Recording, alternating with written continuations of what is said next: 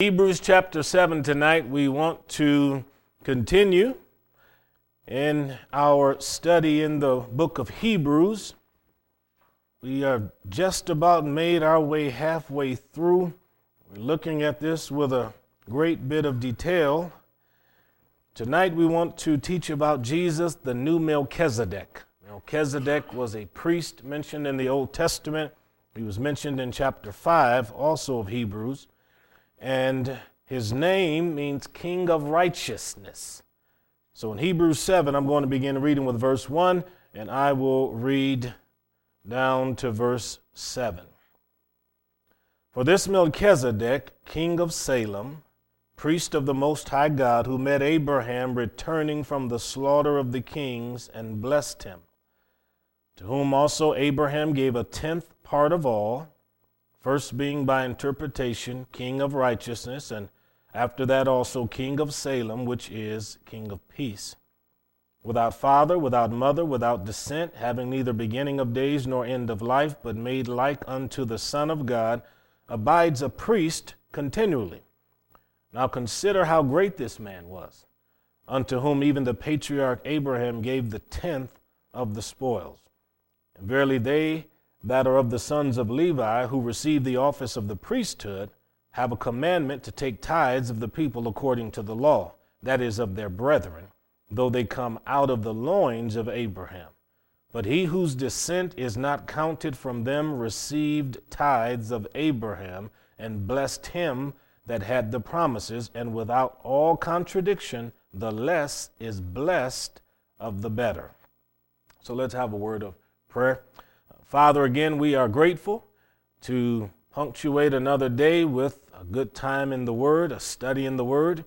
So over the next few moments, as we look into the Scriptures, speak to our hearts, help us to understand how Jesus is our new Melchizedek. Help us to appreciate what he has accomplished for us. In Jesus' name, amen.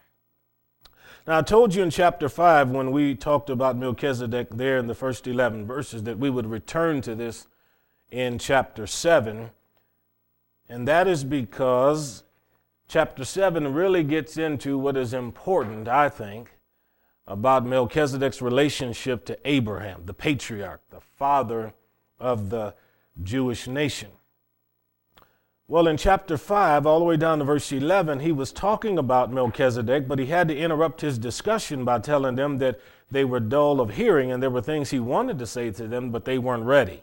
So that's why he runs into this whole discourse on the difference between milk for babes and meat for mature people, and then he goes into chapter 6 talking about the possibility of people falling away from faith, falling away from grace, believers that turn from God.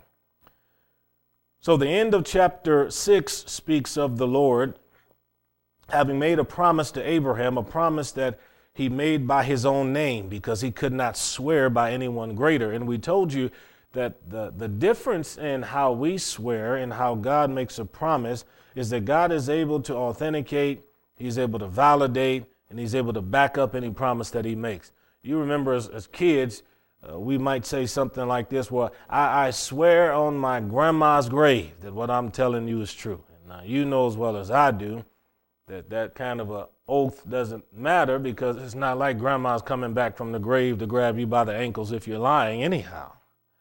So God could swear by no one greater is what it says in chapter 6. Well, then chapter 7 deals with Melchizedek. And as I said, the name Melech means king, and Zedek is righteousness. He's the king of righteousness, but he has a dual ministry. He's a king and a priest. You don't see that too often. Saul got in trouble trying to be king and priest. And the Lord rebuked him and took the kingdom away because of that and because of some of his other sins. Now, what I want to emphasize this evening is the relationship between the lesser and the greater. Abraham's the lesser. Melchizedek is the greater. Melchizedek becomes the image or the type of our Savior, whereas Abraham and his seed obviously are a picture of the believer and the church, and we'll be able to see this clearly as we proceed. So chapter 7, verse 1 then gives us the information regarding Genesis 14. So let's go back there. The first book of the Bible, Genesis 14. And we need to have some idea of what it is that occurred. Now, I'll give you some of the background before I read.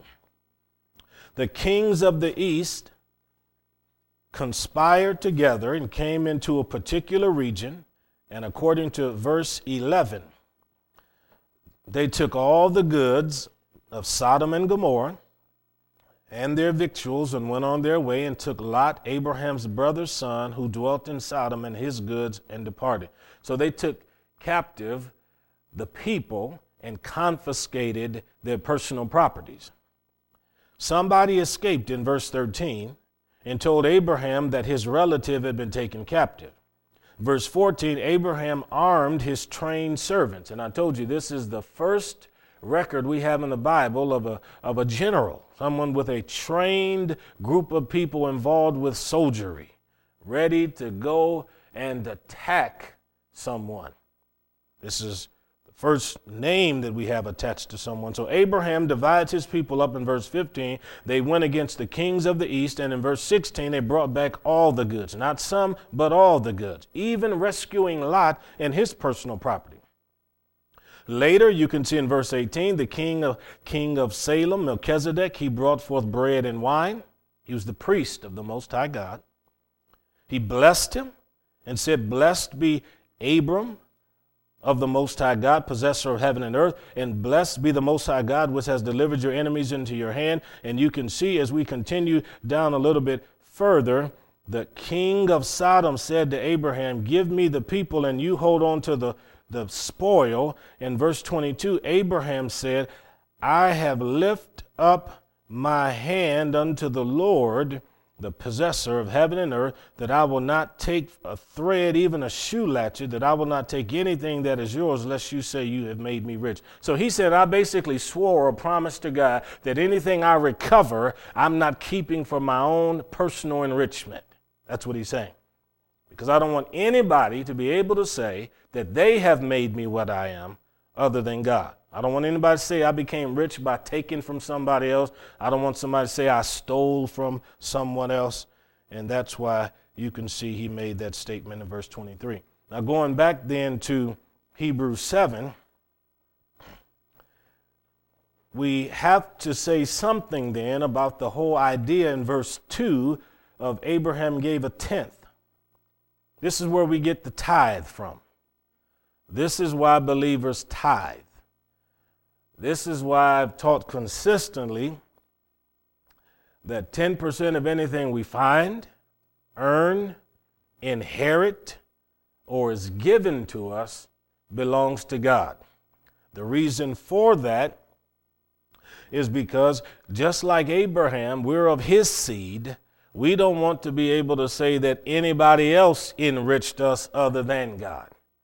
Now, if you think about it, some people will say they don't like tithing, they don't believe in tithing. They'll say, well, that's under the Old Testament law, so I don't have to accept the principle of the tithe after Jesus' resurrection, post-Calvary. However, as you can see from this story here with Abraham and Melchizedek, the tithe did not come with the law. Neither did the Sabbath day. Abraham lived several hundred years before Moses ever received the Ten Commandments and came down and gave the law. So we don't tithe because it's in the Old Testament law, any more than we honor the Lord's Day because it's in the Old Testament law. These things go back beyond Moses' custom and Moses' tradition. And to be quite honest with you, we get off fairly well with God saying he only wants 10%. He could have said he wanted 40. I mean, look, the government takes 50 from you depending on how much you make and what economic bracket you're in. So God, he's only saying, I want a dime out of every dollar. So when it comes to our giving to God, our budgets and things like that, the monies that we allocate for our lifestyle, always remember that when you figure your budget, you don't figure God's money into yours. Then you don't end up in trouble. The children of Israel in the book of Malachi got in trouble with God because they were, as the scripture says, robbing from God. So if God says, bring my money to me, or bring your money to him, then he doesn't want us to be selfish and stingy in that regard. So verse 2 then, Abraham gave a tenth part. So Melchizedek didn't pry it out of his hand. He didn't force him, didn't compel him, didn't put a spear to Abraham's heart. Abraham gave it willingly. And the scripture says in the New Testament, God loves a cheerful giver. Be happy to give back to God. Be grateful that you have something to give to God in the first place. Maybe there was a time in your life when you wanted to give and you were unable to give. But then when God puts you in a position to be able to give to God and be happy to give to God, especially in a world when so many people don't want to. The scripture says that when you give, God gives it back to you, pressed down and shaken together. Men will give into your bosom. That is to simply say that God will give you more than you could ever give to him. That's what that means. Well, verse 2 again. The name of Melchizedek by interpretation is King of Righteousness. He is the King of Salem, Salem being an old ancient word that describes peace. We also use the word shalom to define peace.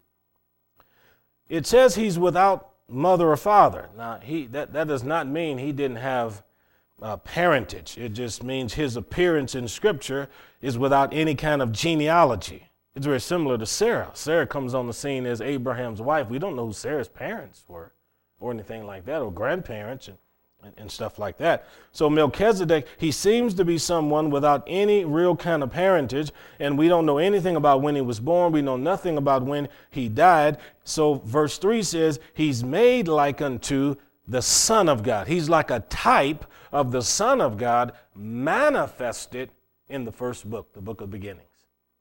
So it's almost like you're running into Jesus in Genesis 14 is what the writer wants you to see. And that's why in verse 4 he says, consider how great this guy was. He had to have been great if a man like Abraham, the patriarch, would take of all the spoils that he had and give unto him. See, in a submissive way. You would not render your own items to someone else unless they were greater than you. Now, this family that I lived with in Jordan, the house had 4 stories, and on each floor there was a different family. So the oldest boy lived up top, then the oldest girl, then I lived with the grandparents here, and then the youngest daughter lived down there on the basement floor. Now, obviously, the grandparents were retired, but what interested me was that all of them had different jobs. One was involved with wood carving, and the wife was a teacher in our Arabic school. Another gentleman was involved with a cleaning service, and another one had the other daughter, she taught in the school, but her husband worked for the government in some regard. So the grandmother and grandfather where I lived, they didn't work. They were older. But all of the heads of the homes on the different floors, whenever they received their paycheck, they all at the same time every week brought their money to the grandfather with whom I lived. And he's the one that dispersed all the money and paid the bills and stuff like that. So when people wanted to go out and, Christmas time, buy stuff for their family, they came down to the grandpa, and the grandpa, he gave monies and stuff like that to the rest of them, and that's how they handled that. Now, the thing that interested me about that is because I don't think on any given day on this earth, my brothers and I would have did that to my dad. But that was their tradition, that was their custom, that's how they handled their situation. And the example that we have of Abraham is that the man he was given to was greater, and the point I'm trying to emphasize is Abraham obviously knew who he was, because if he didn't know who he wasn't going to give it to a stranger. So if he didn't have a personal relationship with Melchizedek, he certainly had to know something about who this individual was. That's what I'm getting at. So here we are as just like the children of the tribe of Levi in verse 5, we have an office of the priesthood as Christians, because Revelation chapter 1 says that we've been made kings and priests unto God. We also come from the loins of Abraham, just like the people mentioned there in verse number 11, the Levites and everybody. We come from the loins spiritually because we're spiritually of the seed of Abraham. And if Melchizedek, according to verse number 3, is a type of the Lord Jesus Christ, then we have to understand that we also render our tithes and present our 10% to Jesus, our high priest, because it's a biblical thing to do. So anybody that ever tells you that tithing is not in the Bible, you just take them to Hebrews chapter 7 and say, as long as I'm of the seed of Abraham spiritually, and as long as Jesus is the new king of righteousness who abides in heaven and makes mediation for us spiritually, then 10% of everything I find, earn, inherit, or is given to me belongs to him. Now that's just the tithe. That's not counting offerings. That's just the tithe. It's a very important principle. The scripture says if we cannot be faithful over something as simple as what the scripture calls filthy lucre, which is the ancient way of describing money. If we can't be mature with money, how can we be mature with the greater things that God wants to give us? If you can't trust a man with a dollar bill, you're probably not going to be able to trust him with a 10. If you can't trust him or her with a 10, they're probably not going to be good with 100. And if they're not good with 100, 1,000 is going to be a problem. And you just keep going up in the increments and you'll see it becomes more and more of a problem. Many people don't have a problem tithing when they're only giving pennies on the dollar. The greater problem begins when they have to tithe on massive amounts of money.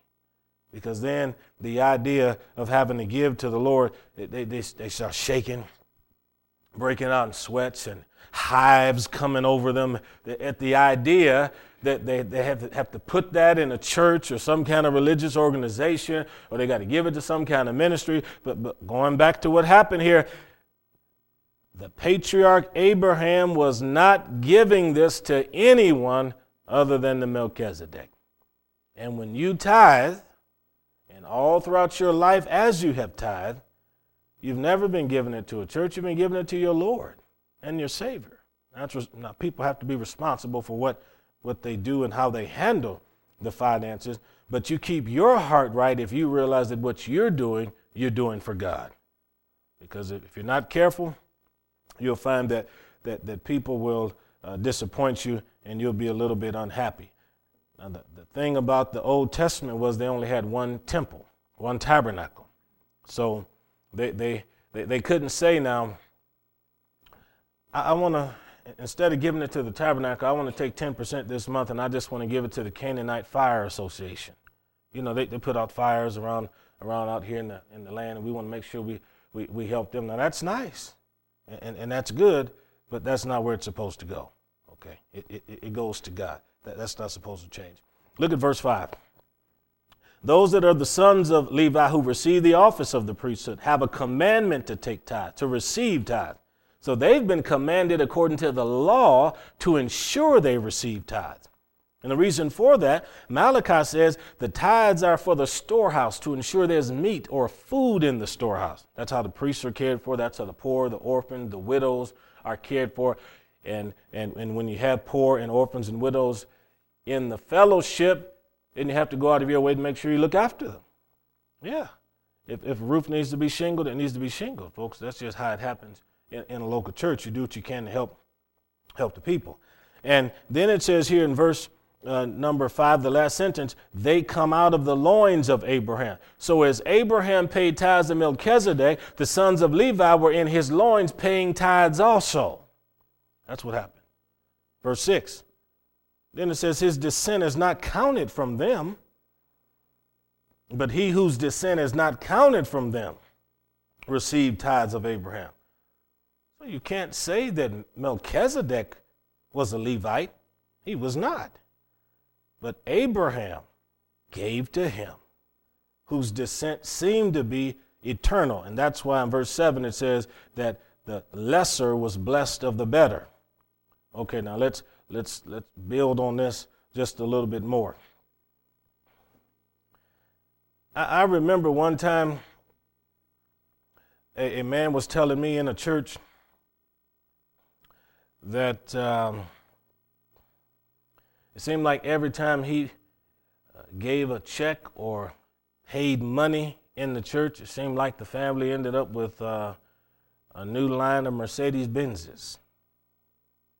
So he's trying to figure out, well, what's going on with all this money? And for some reason, this gentleman just one night just felt like confessing all his sins to me as we were sitting there. I didn't know what was going on. He's a very wealthy man. And of course, when people make a whole lot of cash, typically, people that make a whole lot of cash normally know something about how to acquire it and how to hold on to it. Okay? And so they don't like to see a whole lot of waste. Well, if you perceive that there's some kind of discrepancy and somebody's doing something that is not so nice with monies, remember, your monies are always given to the Lord. You don't have to keep giving them to somebody you think is cheating you. Don't ever do that. When you put your head on your pillow at night, know that what you're doing in the right way. If I thought for a second that by giving money to a particular group on television, and it says that,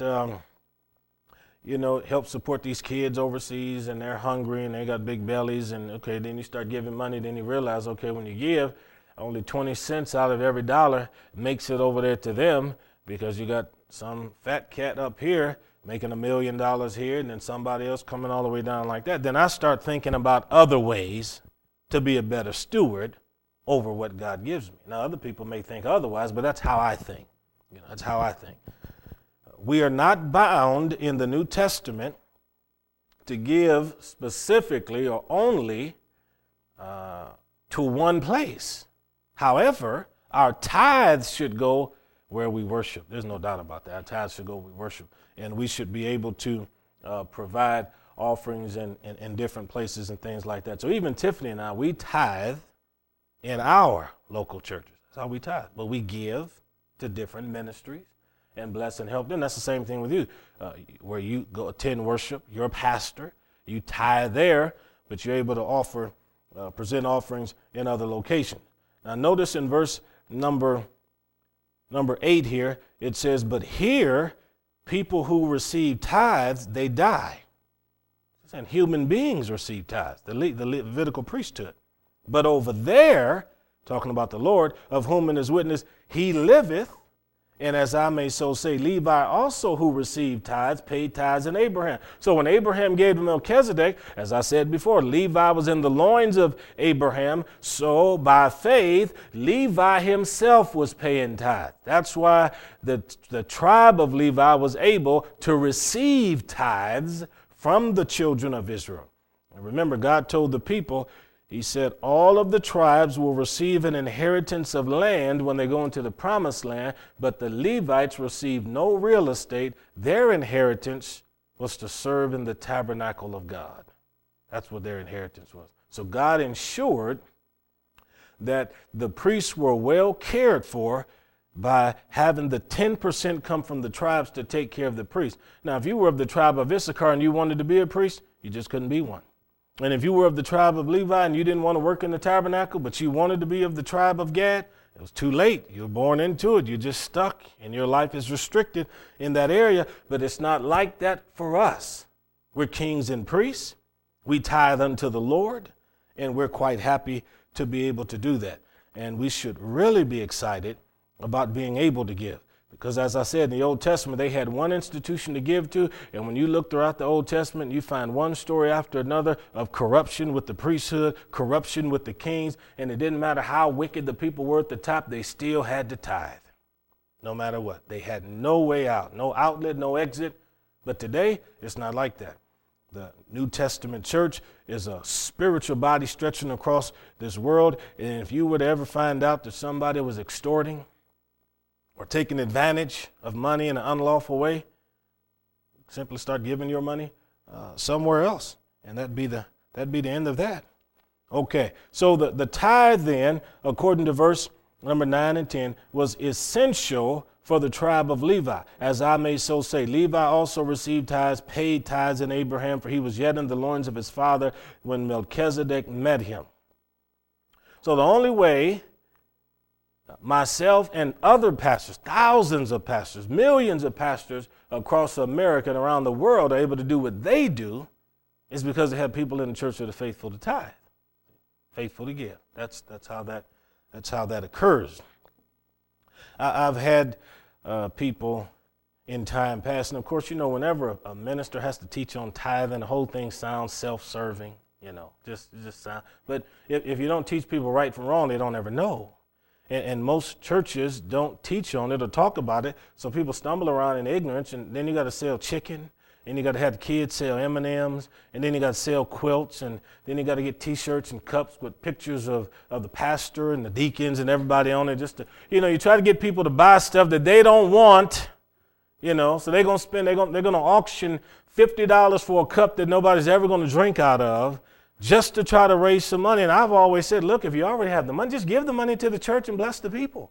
Why do they have to go through all of this just to try to get it out of you, But as a pastor, though, and I've taught on this for friends of mine when I've gone into their churches, I said, I've had people who said to me, well, Pastor, I believe in tithing, I believe in giving offerings and helping people and stuff like that, but I just don't know what to do. I got all these bills I got to take care of, and then this is coming up and that's coming up, and I'm just not going to be able to tithe, 6 months or a year or something like that, And they said, well, Pastor, what do you think about that? Okay. So here's what I normally say. I say, look, God never authorized me to be his banker. You give God what belongs to him. Because you're not going to get in trouble with me. You're going to get in trouble with him, though. Because Malachi is the one who said if you're a thief or a robber, you're going to get in trouble with him. He says if the one aspect of life, the scripture says you are allowed to test God or prove God, is with money. It says, prove me now herewith, says the Lord, and I'll pour you out blessings from the windows in heaven if you take the time to be faithful to give. So usually what I hear when somebody says that, I hear, Pastor, I don't want you to be able to pay your bills either. And I don't want your wife to be able to have a nice dress. And I just as well prefer if your car breaks down. That's usually what I hear when people say that. But fortunately, those aren't things that Pastor Darrell hears quite too often, because Pastor Darrell teaches like this. You see, I'm serious. Churches won't talk about it, and pastors are embarrassed to talk about it. But if you don't teach people, then they won't even know how to help their own private economy. Be faithful to God, and God will help you. And even if you are struggling and having difficulties, as you pay your tithes, and I've been there too, and lived in that valley, and bought the T-shirt, and lived in a tent there for a little while. I can tell you one thing: if you don't do it, it'd even be worse. It'd even be worse. Absolutely, it'd be worse for you, because you're demonstrating to God that you can't be faithful. So look at verse 11. If there was perfection under the Levitical priesthood, for under it the people received the law, what further need was there that another priest should rise after the order of Melchizedek? So he's saying if the Old Testament covenantal system of the mediation of sacrifices and the reception of tithes, if it was already good and the best it could be, what would be the point of Jesus becoming the new Melchizedek? And he says this is why in verse 12 the priesthood has changed. That is of necessity a change also of the law. Since Jesus now is our high priest, we don't go to one specific location in order to find the high priest. Wherever 2 or 3 are gathered together in my name, Jesus is in the midst of them. So if I'm in Saudi Arabia, if I'm in Norway, if I'm in Rhodesia, if I'm in some Polynesian island, or if I'm down in the jungle somewhere of South America, wherever I am, I can present my tithe to my Savior. See, if I'm in a house church in China, and there are only 9 of us, and those 9 believers constitute what is a body of believers, and we say we're going to gather faithfully every week and assemble and minister to one another and nurture one another, and we're going to gather our tithes in to do the work and the will of God, and we've got a shepherd that's looking after us and feeding and teaching, then that's a proper place to tithe. There's nothing that says that a tithe has to go to whatever kind of a institution somebody wants to say. It has to be connected with giving to our Lord and Savior Jesus Christ. Now, here we are in America. We're all plugged into local fellowship, and being part of a local fellowship, we tithe through our local fellowship because they marry our living, they bury our dead. That's how we do it. When I have people call me from time to time, and this does happen quite often, not just here, but in the other towns too. Pastor Darrell, I'm calling. I got your phone number from so-and-so, or I saw your phone number in the book, and I'm calling, and we've got a crisis in our family right now. We've just got a shut-off notice from the city, and they're going to cut off the water, talking about the electricity and all of these different things, and just want to know if the church could maybe help us out. Okay, what kind of help you need? Oh, church could maybe give $300 or $400. Okay, so then I start asking questions. Okay. Excuse me, sir or ma'am. What's your name again? Hey, give me the name. Okay. Where do you go to church? Oh no, I don't go to church. I don't go to church. You don't go to church? Who's your pastor? I don't have pastor. I don't have a whole lot of time for church and stuff like that. Okay. I said, well, the people that I pastor are very faithful. They believe in giving. They believe in supporting and helping and blessing anybody. But I said, I want to be honest with you. Doesn't it seem strange that you would take the money of faithful people who believe in God and believe in doing the work of the Lord and then turn around and just start giving it to people who don't care anything about God or care anything about the church? Does that seem right to you? Well, I guess I had never thought about it like that. Well, of course they hadn't thought about it like that, because if you call 4 pastors in a row and they give you $300 or $400, you got $1,200 inside of a half hour. So then I start asking more questions. Where do you live? Can I meet with you? Something like that. So occasionally then I get a name, get an address. Okay, so I go over there. Then you walk over to somebody's house. Then outside the house, they got 15 satellites outside the house for all the television channels. I got 1,000 television channels, they can't watch but one at a time. Everybody in there, including all the kids, got cell phones. Mercy me, that's $200 or $300 a month, So by the time I'm done with my lecture on economics, okay, they're already mad at me, but I've tried to help them to see that you can get help if you really need help. I said, number one, you really do need to get plugged into a fellowship, because if you're involved with a fellowship, then there'll be a bunch of hearts that God can touch to be a blessing to you because they know you personally. That's the first thing. Second thing is you need to know the difference between what you need and what you want. Your needs and your wants. So you say you need $300 or $400, but you want $300 or $400 worth of cell phone bills every month.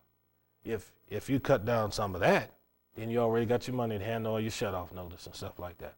So you take people down that road, and it helps people to understand that in the house of God, you have to be good stewards over what you have. Because if with every phone call I receive like that, there would just never be any money in any of the churches, ever.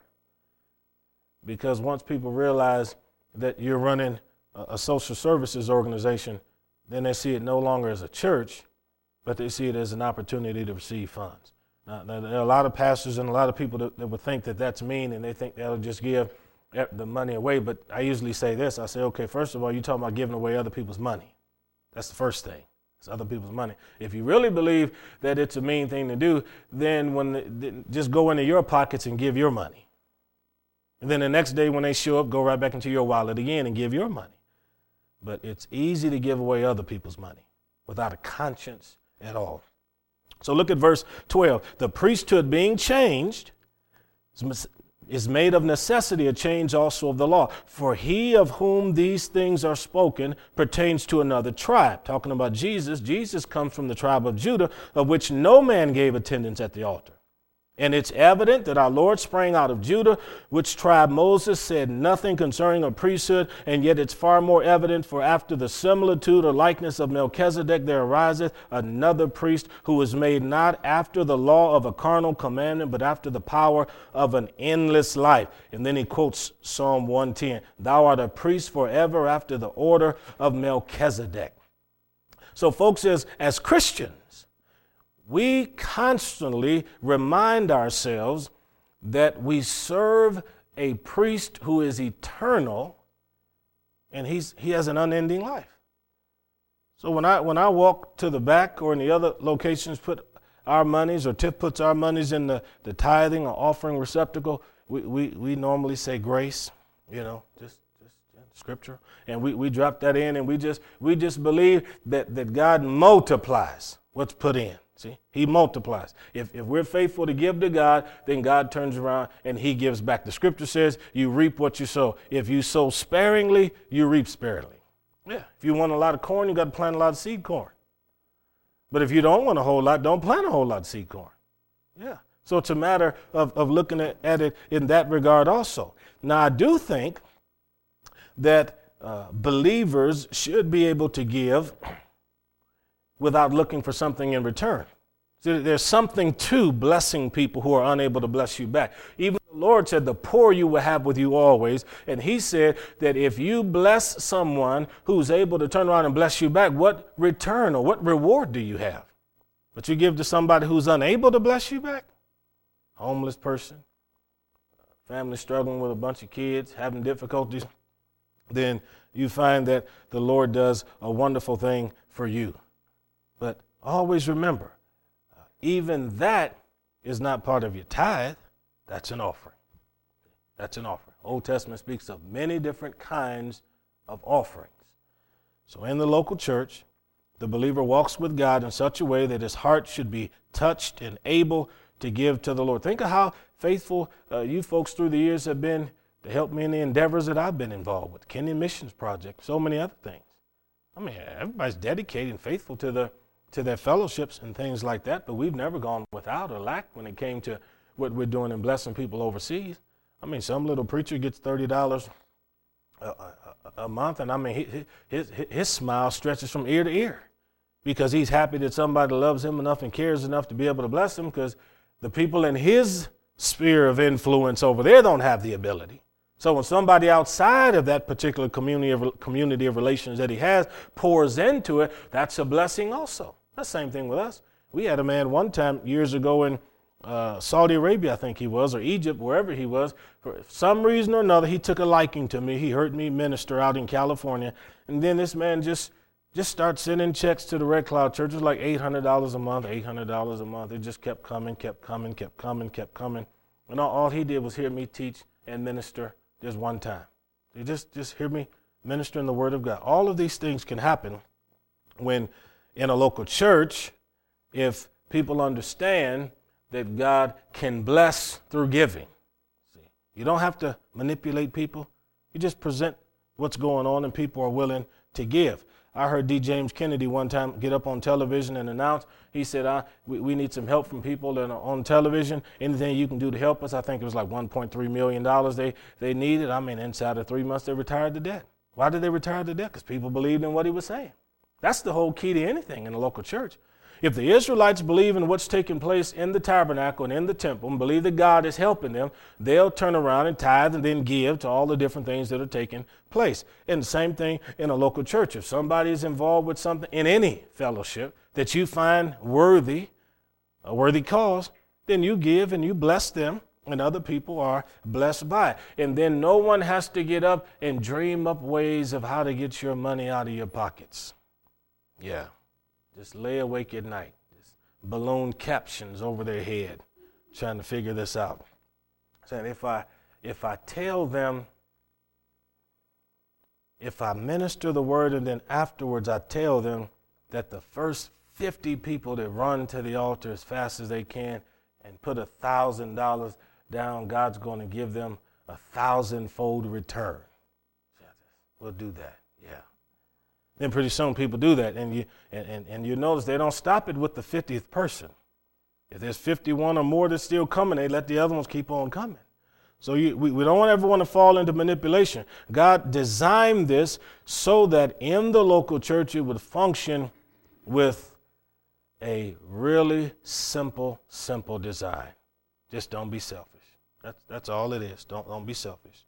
Verse 19, the law made nothing perfect, but the bringing in of a better hope did, by the which we draw nigh unto God. And inasmuch as not without an oath he was made a priest. For those priests were made without an oath, but this with an oath by him that said unto him, the Lord swear and will not repent, thou art forever a priest after the order of Melchizedek. That takes us right back to Psalm 110. Those other ones didn't become priests in this manner. God didn't make any kind of declaration over them in that regard that they're forever priests after the order of Melchizedek. But verse 22 says, by so much was Jesus made a surety or guarantor of a better testament. And they truly were many priests because they were not suffered to continue by reason of death. So many priests through the generations came about because so many of them died. You had one generation of priests that died, another generation of priests that arose. You couldn't become a priest until you were 30. So you had people that were retiring from the priesthood. Same time you had people coming into the priesthood. You had people being born into the tribe of Levi. You had people that were dying. But the good thing about the Lord Jesus Christ is he has the power of an endless life. It's been 2,000 years and our priest has never died. We've never needed a new one. That's what he's saying. We don't have to have somebody else to collect what we give to him.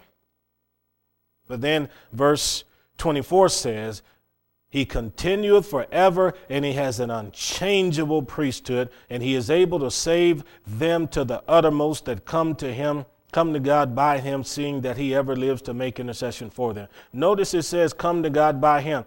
Jesus said, if any man come to the Father, must come by the Son. No one can have a relationship with God apart from the Lord Jesus Christ. You say, hold on, Pastor Darrell. There are a whole lot of people in this world that say you can have a relationship with God and that all religions essentially are spokes on the wheel of heaven and that God is at the hub, and no matter what religion you're a part of, you'll get to God. That's not what it says here. What it says here, he is able to save them to the uttermost who come unto God by who?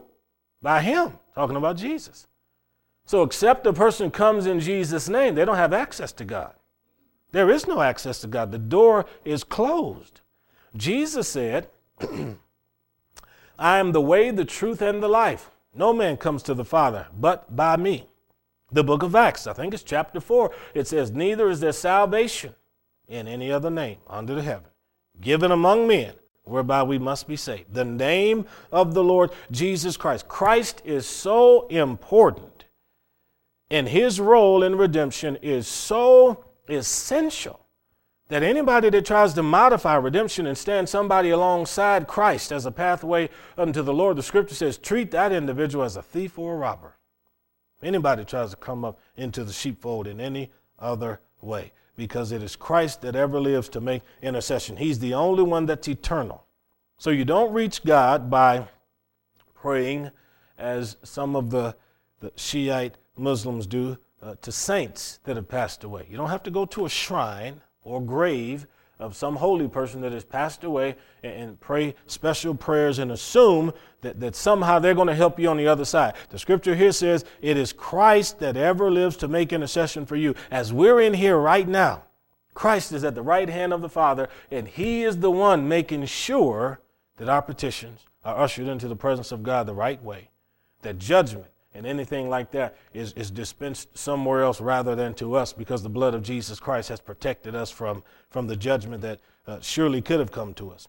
For such a high priest became us, who is holy, harmless, undefiled, separate from sinners, and made higher than the heavens. Now that's a beautiful verse. Oh yeah, that's absolutely a marvelous verse.